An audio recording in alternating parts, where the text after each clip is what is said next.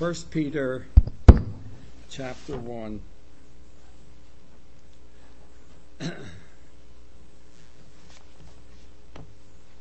And this morning I'd like to speak about trials that can come to a Christian even though he has not sinned. And it's very important if a trial comes into a Christian that he knows why it is there. I mean, of course, if I am sinning, if I'm not in fellowship with the Lord, then I expect to have trials in my life. There's a great verse in the book of Galatians chapter 6 where Paul, writing to Christians, and Paul says, be not deceived, God is not mocked. Whatever a man sows, that shall he reap. And if he sows to the flesh, he shall from the flesh reap corruption. And that's a verse that he's writing to Christians. I mean, a Christian says, well, I have Jesus Christ as my Savior. I have eternal life. And therefore, the question of sin is behind me. But actually, we should be walking in fellowship with the Lord Jesus Christ and not yielding in lust to the things of the world. And Paul cautions the Christian in the churches at Galatia. He says, don't be deceived about this. Don't make a mistake about this. That whatever a man sows in his life, he shall reap. And if he sows to the flesh, if a Christian sows to the flesh, he cannot expect the fruit of the Spirit, love, joy, peace, and so on. And it's important for him to know that. As a matter of fact, if you just turn to 1 Corinthians chapter 11 for a moment, there's two more verses that are directed towards Christians, sort of directing us not to sin before the Lord, or what we do, what happens if we do sin. 1 Corinthians chapter 11 and verse 31 is a good verse to just keep in mind as you go along your Christian life. For if we would judge ourselves, we would not be judged. In other words, if I know that I am apart from God, and I really desire to experience the love and the goodness of God, and I repent of my sin and commit myself to the Lord, then that is the end of the matter. That does not come up again in my life. But look at verse 32. But when we are judged, suppose I don't repent of that sin, but I am truly a son of God. If we are judged, when we are judged, we are chastened by the Lord. We are disciplined by the Lord, that we may not be condemned with the world. If you're a child of God, then you're a child of God. If your sins are washed away, then your sins are washed away. And if a Christian therefore sows to the things of the flesh and unfortunately is walking down a wrong path, but he's never going to be judged with the unbelievers. He does have Jesus Christ as his Savior. So those are two good verses for a Christian to just keep in his mind. Verse 31, if we judge ourselves, we would not be judged. But if God does judge me because of my sin, if I am a Christian, when we are judged, we are chastened by the Lord, that we may not be condemned with the world. Now, I would like to speak to you about the trials that come into your life that are not the result of sin, but they're just trials that are permitted in your life, so that through those trials, God will mold you unto the image of his Son, the Lord Jesus Christ. Look at 1 Peter chapter 1, verse 3. 1 Peter chapter 1, verse 3. Blessed be the God and Father of our Lord Jesus Christ, who according to his abundant mercy has begotten us again to a living hope through the resurrection of Jesus Christ from the dead, to an inheritance incorruptible and undefiled, that does not fade away. It's reserved in heaven for you, who are kept by the power of God. In other words, I have an inheritance, incorruptible, undefiled, reserved for me in heaven. And meanwhile, while I'm here on the earth, I'm kept by the power of God through faith for salvation, ready to be revealed in the last time. Peter, when he speaks about salvation, he speaks of it as yet future. Now, if I were to say to you today, are you saved? You would say, yes, I've trusted Jesus Christ as my Savior and I'm saved. And I believe that. And I would say to you, and I'm saved, but I'm not totally saved. I'm not in heaven yet. I don't have the redemption of my body yet. I can see that. You can see that in a minute. I can look at you and know that you don't have the redemption of your body either. You're going to look a whole lot better in heaven than you do right now. So you have salvation that is still waiting for you too. The Lord is going to come and take you to heaven. And therefore, when Peter speaks about salvation in verse 5, he speaks about salvation ready to be revealed in the last time. Verse 6, in this you greatly rejoice. Yes, when we read about our salvation, we rejoice in it. That we have eternal life, we have a living hope based on the resurrection of Jesus Christ from the dead. We have an inheritance in heaven, incorruptible, undefiled. We are kept by the power of God through faith for salvation. God is going to complete our salvation and bring us to the Father's house. And in these things, in verse 6, we greatly rejoice, though now for a little while, if need be, you have been grieved by various trials. And any Christian knows that I've accepted Jesus Christ as my Savior, but there still can be trials in my life. That you're walking according to the Spirit of God, but there still can be trials in your life. It may be the loss of a loved one. It may be poor health. Maybe you're worried about your job. Maybe other things you're concerned about your future. Whatever it is, you have trials in your life. Christians who are sitting here this morning, you have trusted Jesus Christ as your Savior, and you have still trials in your life. I know every once in a while somebody gets on TV and says, if you take Christ as your Savior, your worries are over. Your health is going to be perfect. The money will never cease coming in. And everything is going to work out well. But that's not true in Christianity, is it? I mean, we live in a world which rejects the Lord. We live in a world where the Bible says the God of this world is Satan, right? The God of this world is Satan. Therefore, it's not unreasonable for a Christian to realize that God will permit trials in your life. Notice in verse 6, you greatly rejoice, though now for a little while, if need be, you have been grieved by various trials.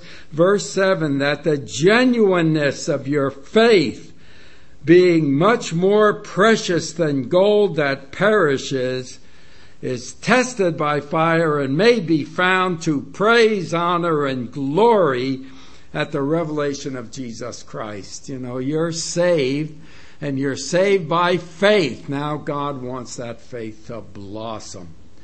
Well, I'm saved as a babe in Christ. God wants me to grow as a son of God. He doesn't want me as a little child blown to and fro by every wave of doctrine. He wants me to grow in grace and in the knowledge of our Lord Jesus Christ. The Bible never says to a Christian, you have to grow in righteousness. You don't have to do that. Jesus Christ has paid for your sin. but you have to grow in the knowledge of Christ, and your faith is strengthened, and God permits these trials in your life. See, it's sort of a good news, bad news thing. The good news is the Lord is conforming you to the image of His Son. The bad news is He may use trials in order to do it. Now, when these trials come, it's very important that you recognize that it is not a trial as a result of my sin. Of course, if it is as a result of my sin, then stop sinning and repent of your sin. And if you judge yourself, you shall not be judged. But if I can see that trial as coming from the hand of God to strengthen my faith, then I can handle that trial. I can handle that trial because I will come out of it stronger. Look at Romans chapter 5 for a moment. Romans chapter 5 and verse 3. Romans chapter 5 and verse 3. Not only this, but we glory in tribulations. I mean, do you glory in tribulations? Paul got to the point where he could say, I glory in tribulation. Why is that? Because I can see in that trial that God is working with me, that I'm good enough to be on the team, that God sees growth possibilities in me. It's just like you go out with a team and you have to exercise and do the calisthenics and all of this. This really hurts in your muscles. But you can still rejoice because you know that you're on the team and you're going to get stronger. And who knows, you may taste victory in your life. Paul puts it this way in verse 3. We glory in tribulation. Tribulation produces patience. If you have a trial, the first thing that trial will do is drive you to God. See, when everything is perfect, then we're not quite so earnest in our prayer. We don't quite need the Lord so much.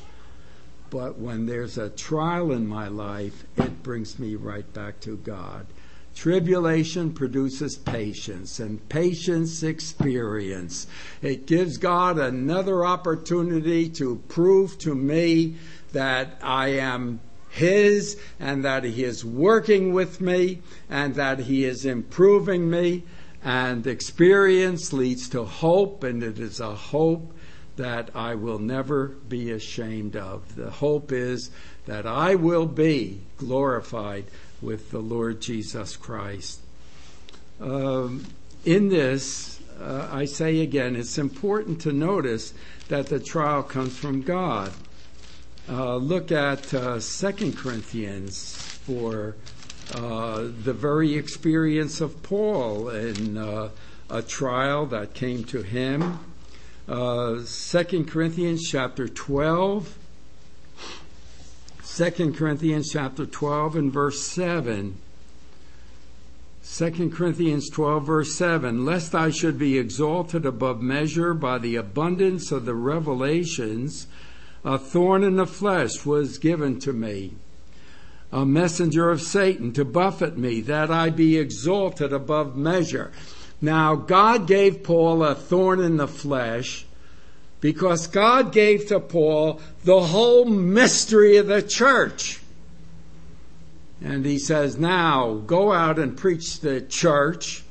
Nobody knew about the church until God revealed it to Paul, and Paul presents it in Ephesians chapter 2. And so great was this revelation that God gave Paul a thorn in the flesh. Notice, lest I be exalted above measure. In a way, it shows you what a great man Paul was. I mean, I don't know of any other disciple that got a thorn in the flesh because the revelation of God was so mountainous to him. But Paul got that.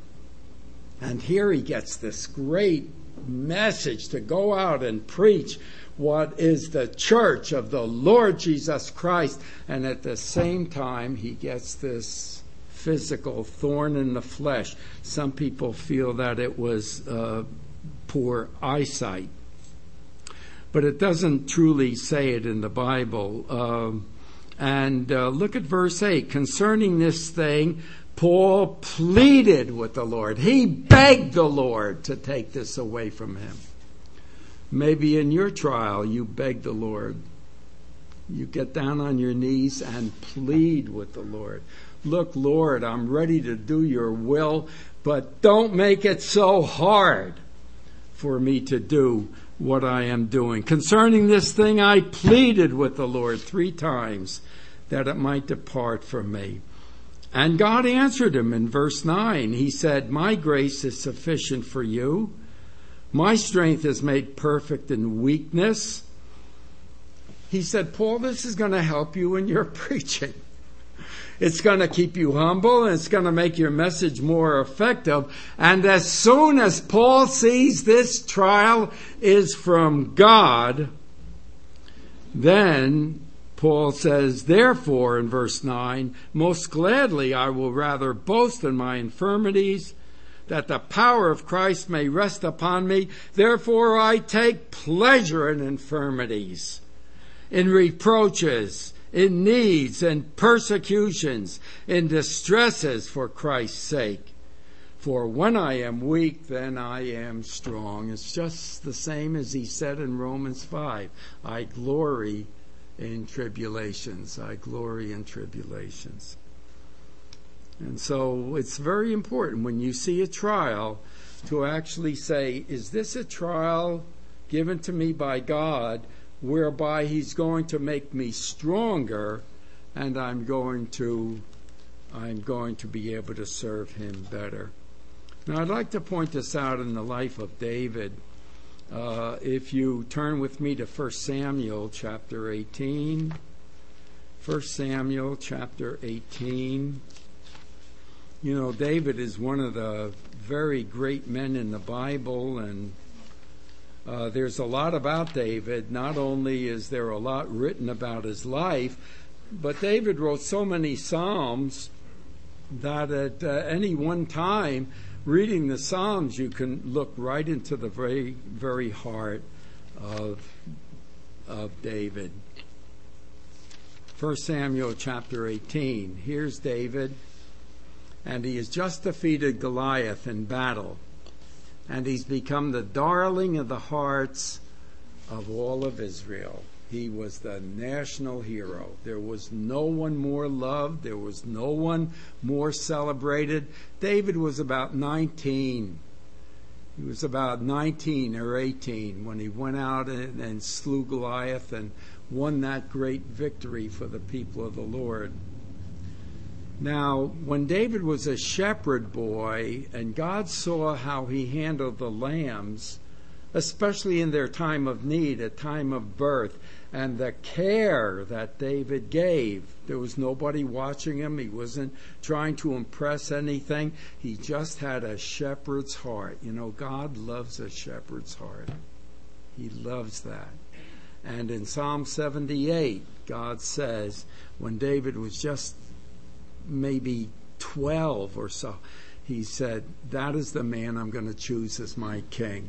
You know, if you want to be a real blessing to your brothers and sisters in the assembly, then develop a shepherd's heart. God loves a shepherd's heart. And then when he was younger, or a little older, in the house of his father Jesse, all of a sudden the prophet Samuel appears, and Samuel anoints David as king of Israel, but nobody really knows it. David is anointed perhaps as king of Israel when he's 15. David does not sit on the throne until he's 30. And God is going to prepare David that when he sits on that throne, he's going to be the greatest king that Israel ever had. And he's going to establish the kingdom and bring glory to the name of the God of Israel. And God is going to do that through trials. Notice in 1 Samuel chapter 18, When he beat Goliath, he was the darling of the heart. In verse 2, Saul, who was the king, doesn't let David go home anymore. He says, David, you're going to be with me in my throne room. And Jonathan, who was the crown prince, he loved David. And the women sang their song. Look at verse 7. Saul has slain his thousands, but David is 10,000s. And here he is, I suppose 19 or 20, and he is the national hero. You know, sometimes if you take a man that young and you heap fame and fortune upon him, all of a sudden he goes out and starts to act rather stupidly. He makes very poor decisions. But David is a man of God, and he acts wisely. David does not sin in this chapter. Notice, for example, in verse 5, David went out wherever Saul sent him and behaved wisely. Notice in verse 14, David behaved wisely in all his ways, and the Lord was with him. Verse 30, the princes of the Philistine went out to war, as it was when they went out, and David behaved more wisely than all the servants of Saul, so that his name became highly esteemed. And so here is David. He's a very sensible, stable young man. He is walking in the ways of the Lord. But God is going to permit trials in his life because he is going to learn through trials things that you cannot learn any other way. Well, as the women sing this song that Saul has slain his thousands and David his 10,000s, Saul immediately becomes very jealous of David. Now he sees David as a threat. David is going to replace me as king. My son Jonathan is the lawful descendant to be a king, and David may be king instead of Jonathan. And all of a sudden, Saul's whole demeanor changes, and he gets it in his mind that he has to kill David. And David comes under a death penalty, but not because David sins. Now, how bad was this in chapter 19? Notice verse 11. Saul sent messengers to David's house to watch him and to kill him in the morning. I mean, suppose, for example, the governor of Florida, he detached a police force to your home with orders to shoot on sight. I mean, that would really shake your life up, wouldn't it? I mean, if somebody said to you right now, well, look, you can't go home. People are waiting to kill you. And you can't go to your job Monday morning. People are waiting to kill you. And all of a sudden, your life is thrown into a turmoil. And this is a terrible situation. And David's going to endure that for about 5 or 6 years. 5 or 6 years around every corner. He is going to endure the jealousy of Saul, who will seek to kill him. Saul has the army at his disposal. But David it's a very difficult thing. Notice at 1 Samuel chapter 20. And in verse 1, he's talking to Jonathan. Now, Jonathan loved David. Jonathan was Saul's son, but Jonathan loved David. And David says to Jonathan in verse 1, "What have I done?" You know, that's sort of a natural question that comes to me. What have I done? And what a Christian has to do is rise above that. I've done something and God is penalizing me. No, David, God is not penalizing you. God is trying you, and He's going to bring you smarter and better. What have I done? Notice, for example, he also speaks about, look at verse 3, as he says to Jonathan, "Truly, as the Lord lives and as your soul lives, there is but a step between me and death." How would you like to live like that for 5 years? I imagine that there are missionaries in the world that in a way live like that, or people in the world right now, they live in a country that will not tolerate Christianity, and they just wonder perhaps what the next day will bring. With David, it was very real. A step between me and death, not because of David's sin. Just keep your place and turn to the Gospel according to John chapter 15. The Gospel according to John chapter 15, because if we speak about someone who is unjustly accused, that the greatest example in the Bible is the Lord Jesus Christ, unjustly accused. And look at the Gospel of John chapter 15 and verse 25, as the Lord speaks about his persecution. John 15 verse 25. "But this happened that the word might be fulfilled, which is written in their law. They hated me without a cause." Every once in a while at breaking of bread, someone, as he presents the Lord Jesus Christ, will present that the world hated the Lord Jesus without a cause. I mean, why was he worthy of death? Simply because the heart of man saw no beauty in the Lord Jesus Christ. If you're a Christian, you see beauty in the Lord Jesus Christ. To those of us who believe, Peter says, he is precious.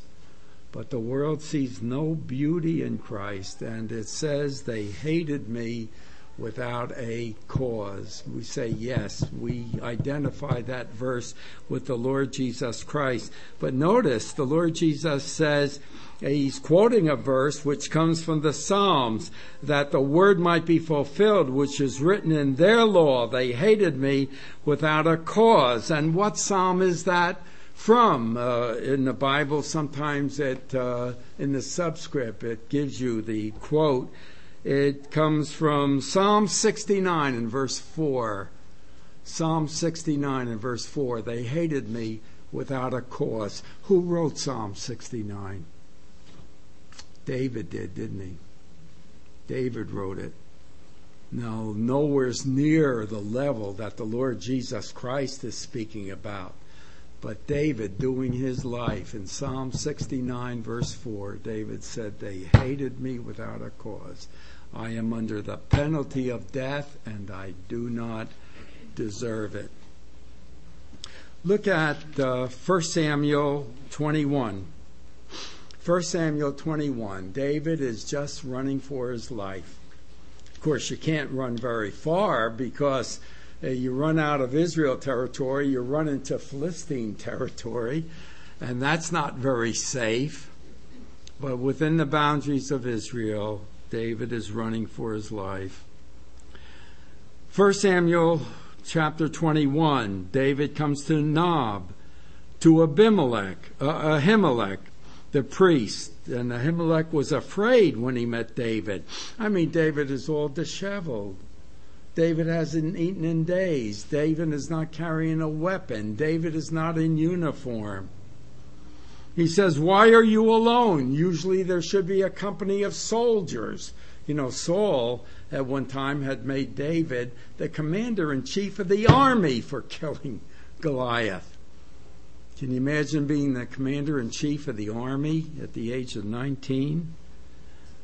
Why are you alone? Why is no one with you?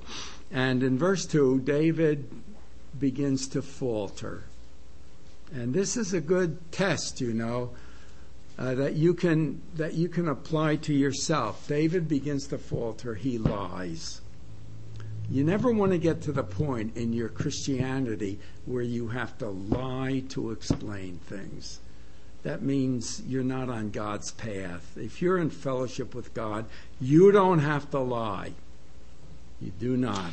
David says to Ahimelech the priest, "The king has ordered me on some business and said to me, 'Don't let anyone know anything about the business on which I send you or what I have commanded you, and I've directed my young men to such and such a place.'" That was all a lie. David was running for his life. The next thing he says to the priest is, "Do you have anything to eat?" The next thing he says to the priest is, "Do you have a weapon?" Of all things, the priest happened to have the sword of Goliath. Look at verse 9. The priest says, "I have the sword of Goliath, and if you will take that, take it." So David takes the sword of Goliath. You know, there was a time when he held that sword up in victory, the darling of the heart of Israel. Now he is sort of scared. Look at verse 12. David still has more to sink. David, not 12, verse 10. David arose and fled that day from before Saul and went to Achish, the king of Gath. David comes to the conclusion, the only place I'm going to be safe is if I dwell with the Philistines. Sometimes, as Christians, we find ourselves in weird places, It would be as a Christian would say, well, I'm not getting along too well as a Christian. I'll just go back to the things of the world. And I'll see if the world can give me safety and the world can give me comfort and so on. I think there's a lot of Christians in their lives, they go back to the things of the world. The world cannot provide any strength in a situation like this. And as soon as David gets among the Philistines, notice in verse 11, the servants of Achish, the Philistine king, said to him, "Is this not David, the king of the land? This Israelite, he's our enemy, and he's the king of the land." It's too bad David didn't know that about himself. It's too bad that David could not see the nobility that God was bringing him to. And as David hears that, he suddenly realizes he's not welcome with the Philistines. And now, how do I get out of the Philistines alive? And in verse 13, he changes his behavior before them. He feigns madness in their hands, scratched on the doors of the gate, and let his saliva fall down his beard. I don't know if anything that extreme has ever happened to you, but it may be as a Christian that you've come home one day and said, well, I really didn't honor the Lord Jesus Christ today, And by the things that I said, oh yes, I'm going to show that I'm really one of the boys or something like that. I'm trying to find comfort in the camp of the Philistines. No, there's no comfort there. One of the great things about David is, as I say, that when he runs into a difficulty, he writes a psalm about it. And there is a Psalm 34, if you keep your place and then turn to Psalm 34. And if you read Psalm 34, there's a little subscript before you get into the psalm. And I hope your Bible has it. Mine does. Psalm 34, just before verse 1, these are the words that you read. It's a psalm of David when he pretended madness before Abimelech, who drove him away, and he departed.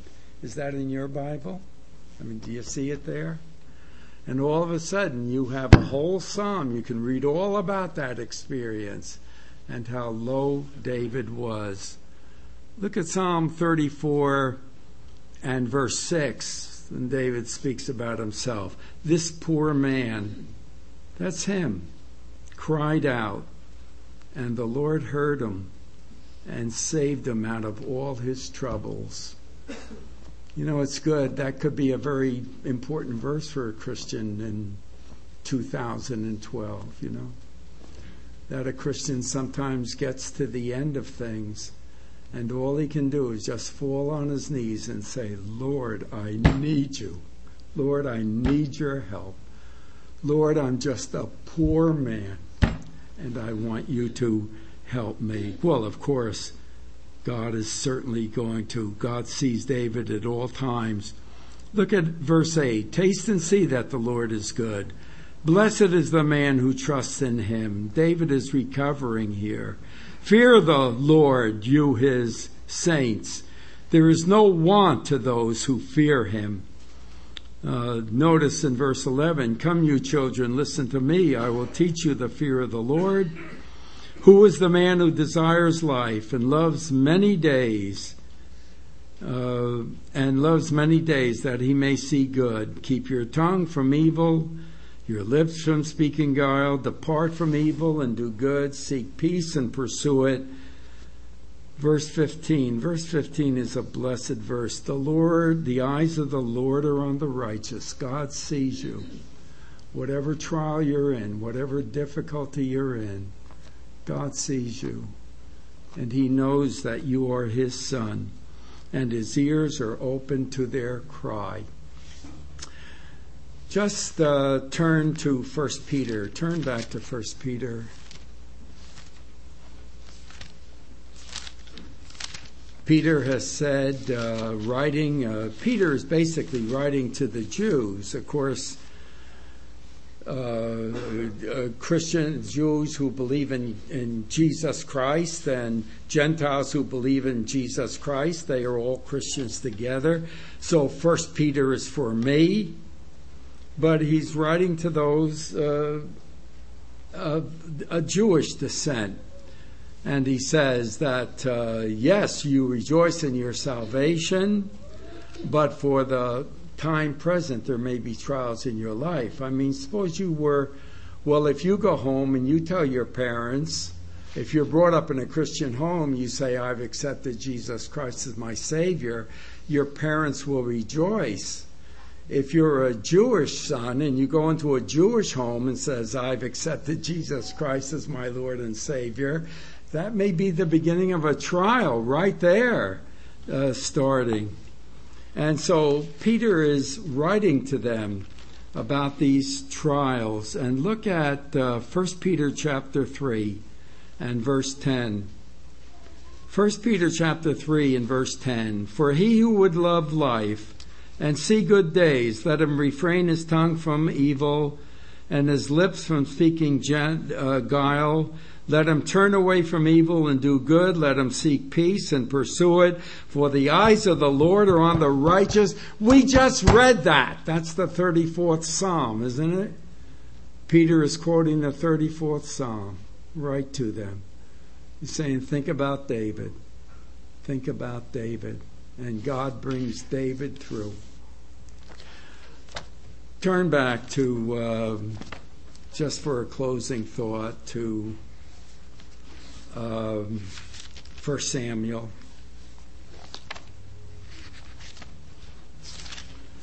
1 Samuel and chapter 22. 1 Samuel chapter 22. David is coming out of it. This poor man cried, and the Lord heard him and delivered him from all his troubles. The eyes of the Lord are upon the righteous. Look at 1 Samuel 22. David therefore departed from there and escaped to the cave of Adullam. And when his brothers and all his father's house heard it, they went down there to him. And everyone who was in distress, and everyone who was in debt, and everyone who was discontent, gathered to him, and he became a captain over them. And there were about 400 men with him. And now David begins to come to his senses. And God says, now, David, I can use you. And all the people in Israel that felt that they needed more than King Saul upon the throne, for Saul is an ungodly man and can never beat the Philistines and never raise Israel up. And all that were discontent, they came down to David. God sent him down there. You know, you go through a trial and you become stronger, and all of a sudden God says, now you can be a blessing to your brothers and your sisters in the things of the Lord. And they came in distress. Everyone who was in debt and everyone who was discontented gathered to him, and he became a captain over them. This was the beginning of the army of David.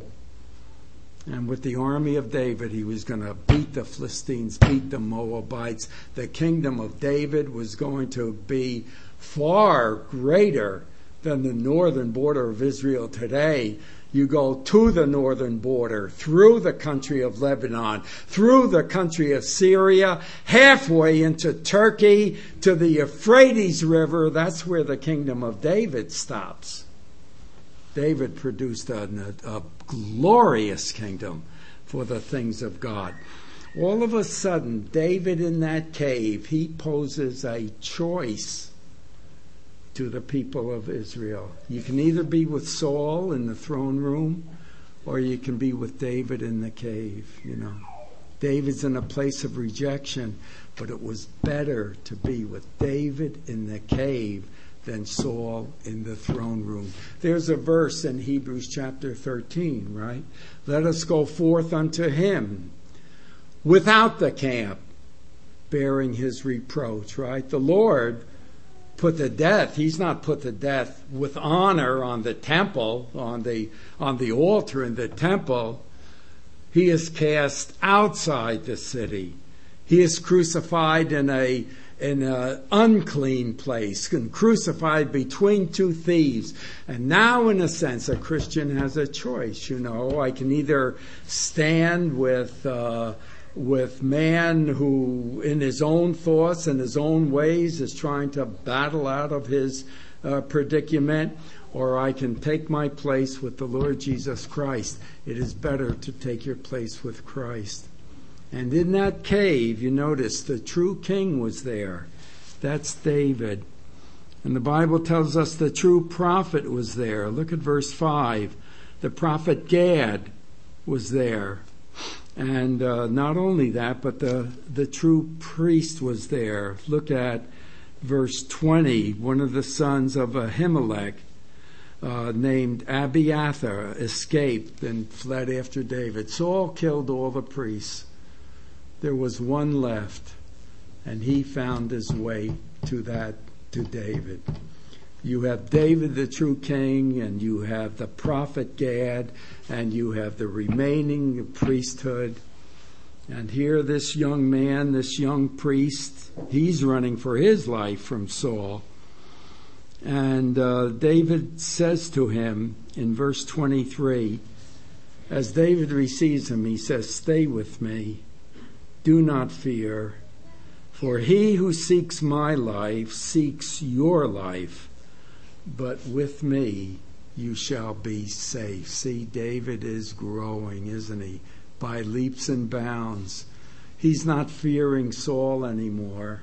He sees the tide has turned. He sees that God can use him as a blessing. And when David comes to the point where Saul is killed by the Philistines, and David arises to the point as to who will be the king of Israel. When he is chosen to sit upon the throne at the age of 30, he is going to be one magnificent king. He's going to reign for 40 years and die at 70. 70. David hits that right on the button. 70. You know, sometimes I think of that verse 23 as a verse for elders. You know, it's a person who perhaps comes to an elder for help, and he is going through a trial or so. And if he can talk to his elder and he says, I've walked that same path, and here are the verses that help me. Here are the verses that help me. And David, he can be that inspiration to his people. Can we look to the Lord? Our precious Heavenly Father, we thank you for your goodness to us. And Lord, no trial for the present seems to be joyful, but sorrowful. Nevertheless, afterwards, it yields the peaceable fruit of righteousness. Lord, we thank thee that if even through trials you conform us to the image of your Son, and that as we grow in grace and in knowledge of the Lord Jesus Christ, that we may be a center of blessing for the people of the Lord. In his name we give thee our thanks. Amen.